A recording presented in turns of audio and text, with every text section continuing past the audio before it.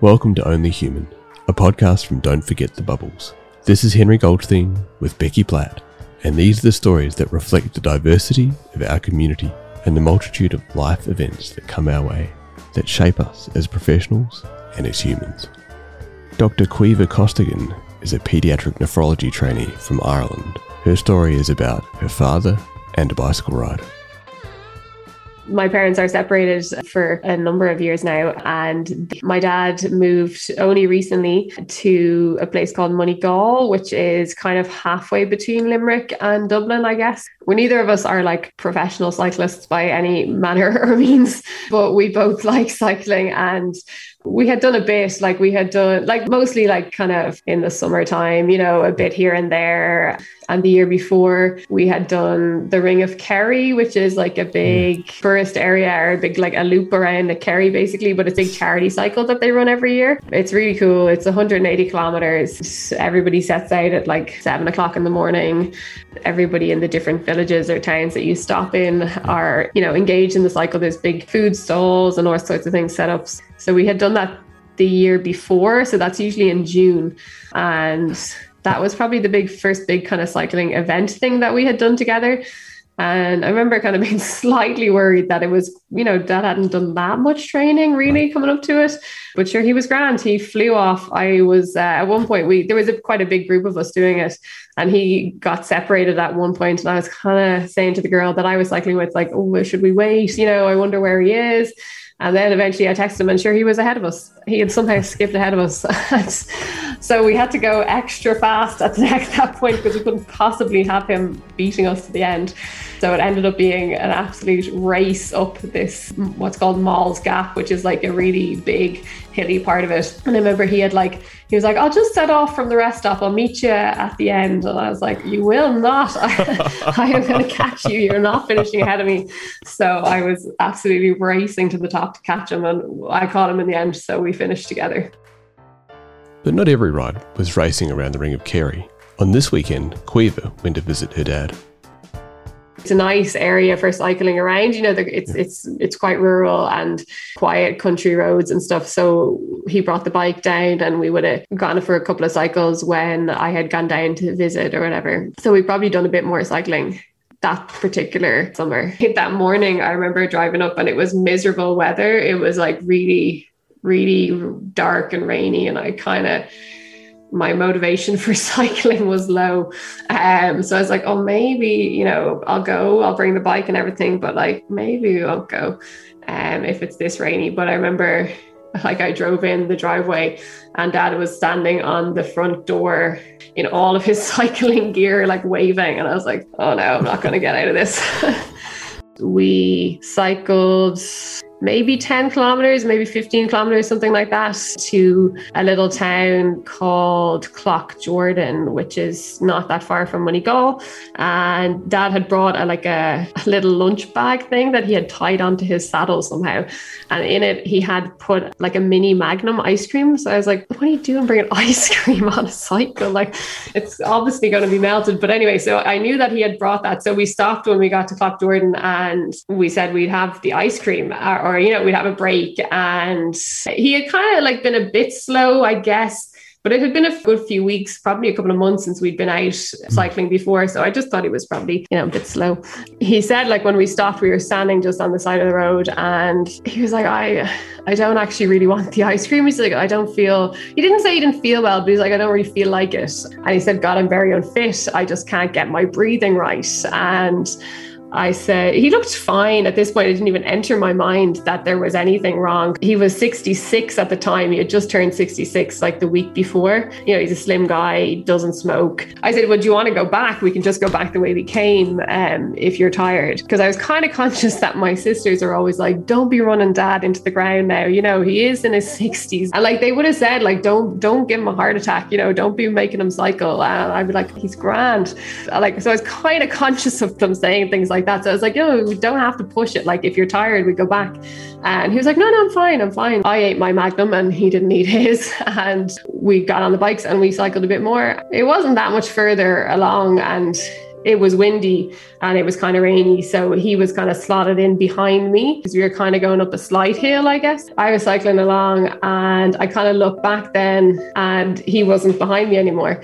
I got off the bike and I could see then that he was 20 or 30 meters behind me, and he had gotten off his bike and was walking with the bike. Like, I kind of knew something was wrong then when I saw him. You know, that would be very unusual for him to admit defeat, you know, that even if he was wrecked, he wouldn't ever normally stop, you know, or get off the bike. It just wouldn't. So I cycled back and I was like, are you okay? And he was still like, you know, he was walking and he was pushing the bike and he was like, yeah, I'm fine. I just can't get my breathing right. You know, he was like, I'll be grand in a minute. I just need to catch my breath. We put the bikes down and I said, will I ring Sheila? Sheila is my dad's wife. I was like, will I ring Sheila to come and collect us? He was like, yeah, maybe do that, which I was like, oh no, he's definitely not feeling well. He looked terrible at this point. You know, he looked really pale and I was like, oh God. And then I said, will I ring Sheila that or will I ring an ambulance? Like, are you really not feeling well? And he was like, no, just ring Sheila. I'm fine.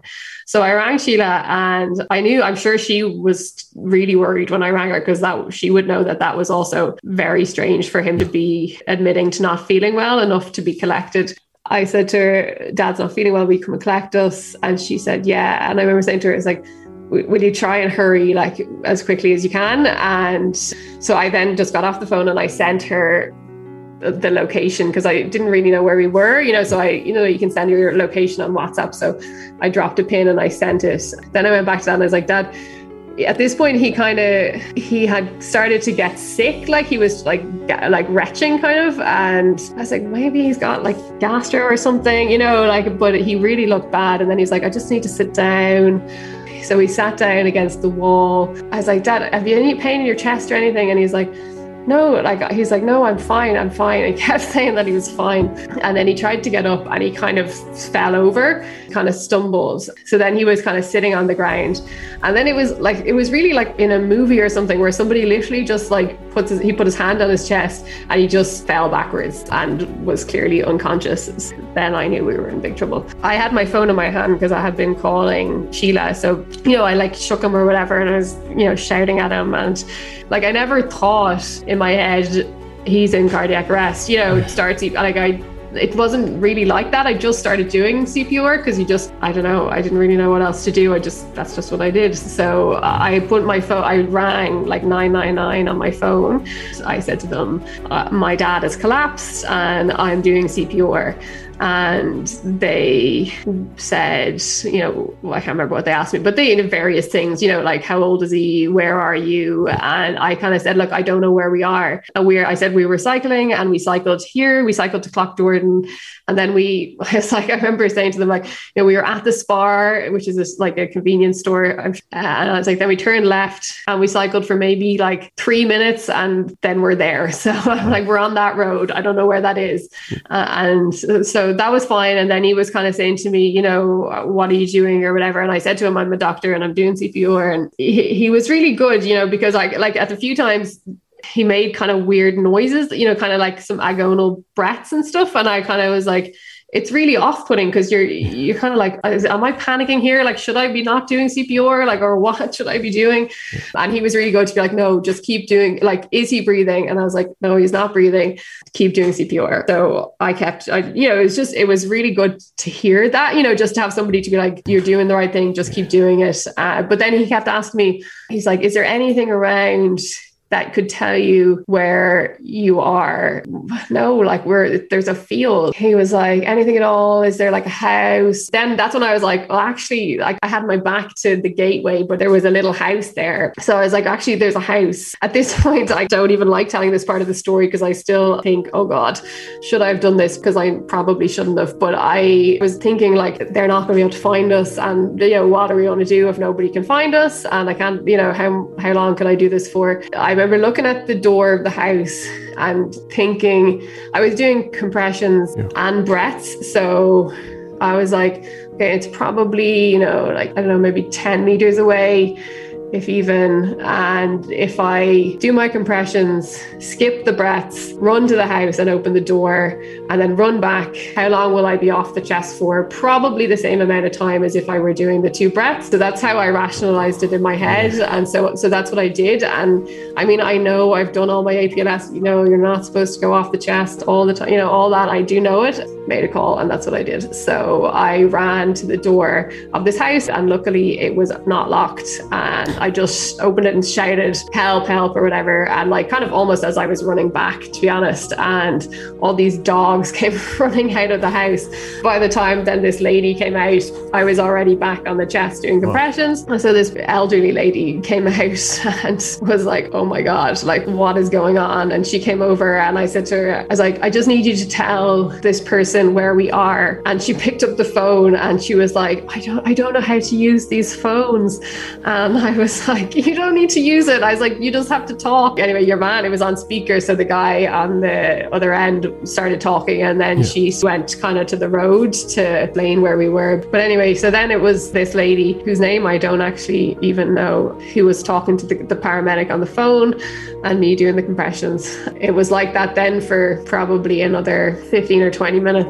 Yeah, she came back, and like, it was nice that she was there then, because then we knew they were on the way, and the guy he said to us, they're on the way, and she was just there. And it's funny because like it's quite a lot of time if you're just doing compressions and there's nothing else. Then she started talking to me, and she was like, what's his name? And I told her my dad's name, and then she was like, where is he from? Like I was like, oh, he's from Moneygall, but he's actually originally from Roscrea, which is up the road. And she was like, oh yeah, Costigan from Roscrea. I think I knew your grandmother.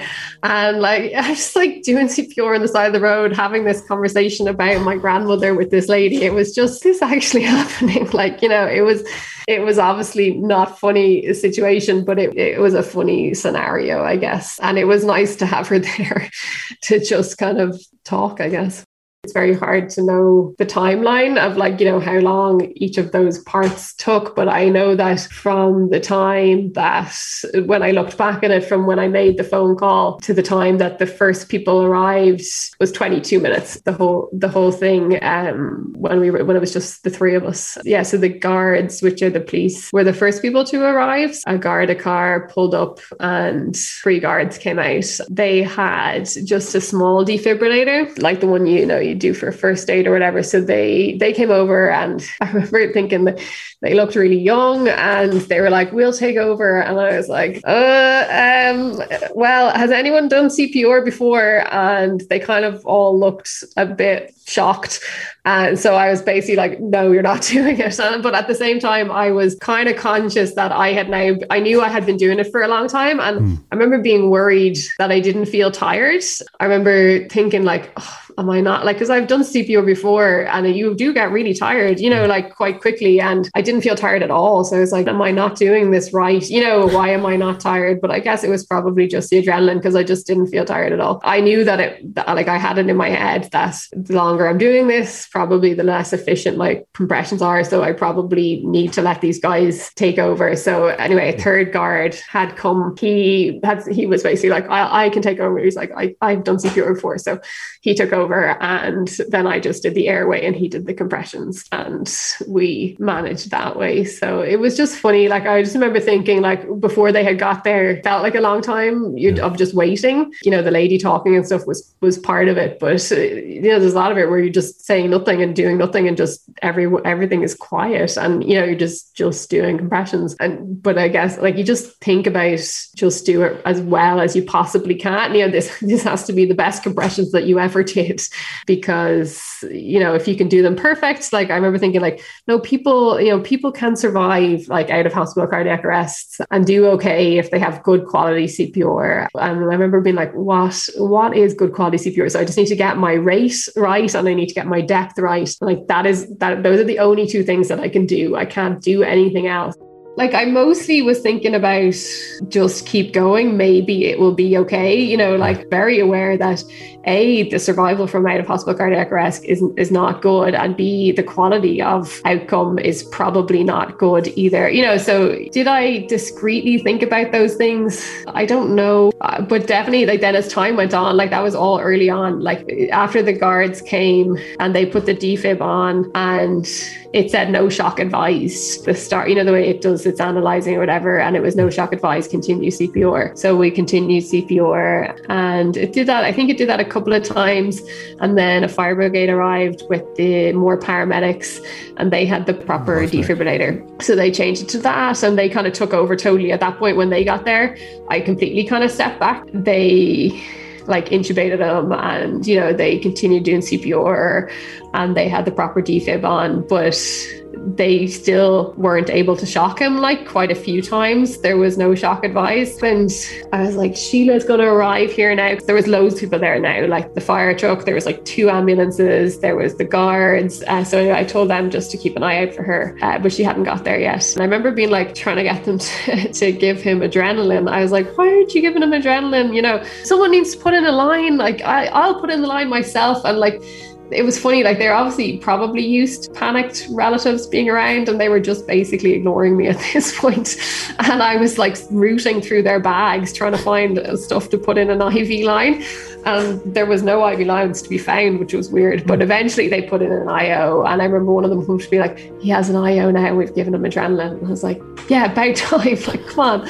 Anyway, then eventually somehow the shocks started to be advised and he got a few shocks. Then they put on the Lucas device, like, you know, the compression, like the machine thing. So they had that on him and he was intubated. The longer that went on, the more I guess I had a bit of time to process what was happening. And I was getting more worried, you know, because I was like, this is really long now. And like, as it got 3rd shock, 4th shock, continue CPR, they were kind of all looking at each other, you know, we're gonna have to call this, you know, this, like, I don't know, maybe I imagined that, but I do remember feeling like, no, you can't stop, do not stop. And then somehow they did it, you know, he got shocked and then somebody shouted that they could feel a pulse. If I was one of them, I probably would have been also giving that look. You would for sure. But then at the same time, I was shouting at them like, don't stop, please don't stop. Which, you know, in work and things, when you know what's best, that we stop or whatever. And I don't know, maybe they weren't even looking at each other like that. I don't know, maybe I imagined it, but I thought that they were. Things started to settle down and, you know, he had a blood pressure and things started to be a bit more calm.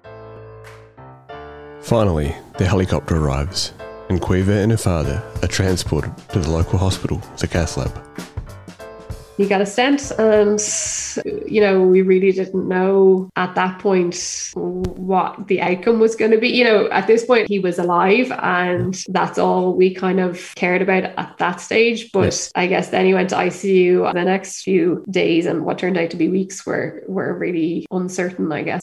He had like an aspiration pneumonia and he had a few things and he was on a lot of inotropes and stuff the first few days. And like, it was really, every time I went in, it felt like the inotropes were like up a notch and we were quite worried about him surviving those first few days. By the time he was extubated for a prolonged period, it was 3 weeks from when it had first happened. It was only at that point when he got to Dublin, they decided to do an MRI brain and the neurology guys saw him that his legs weren't moving. He seems from here up, you know, to be perfect. He's appropriate, you know, when they wean the sedation or whatever. But they said his legs, there was a problem and that you can get a spinal artery infarct from prolonged downtime in a cardiac arrest. And they thought that maybe that's what was going on. So he ended up having an MRI.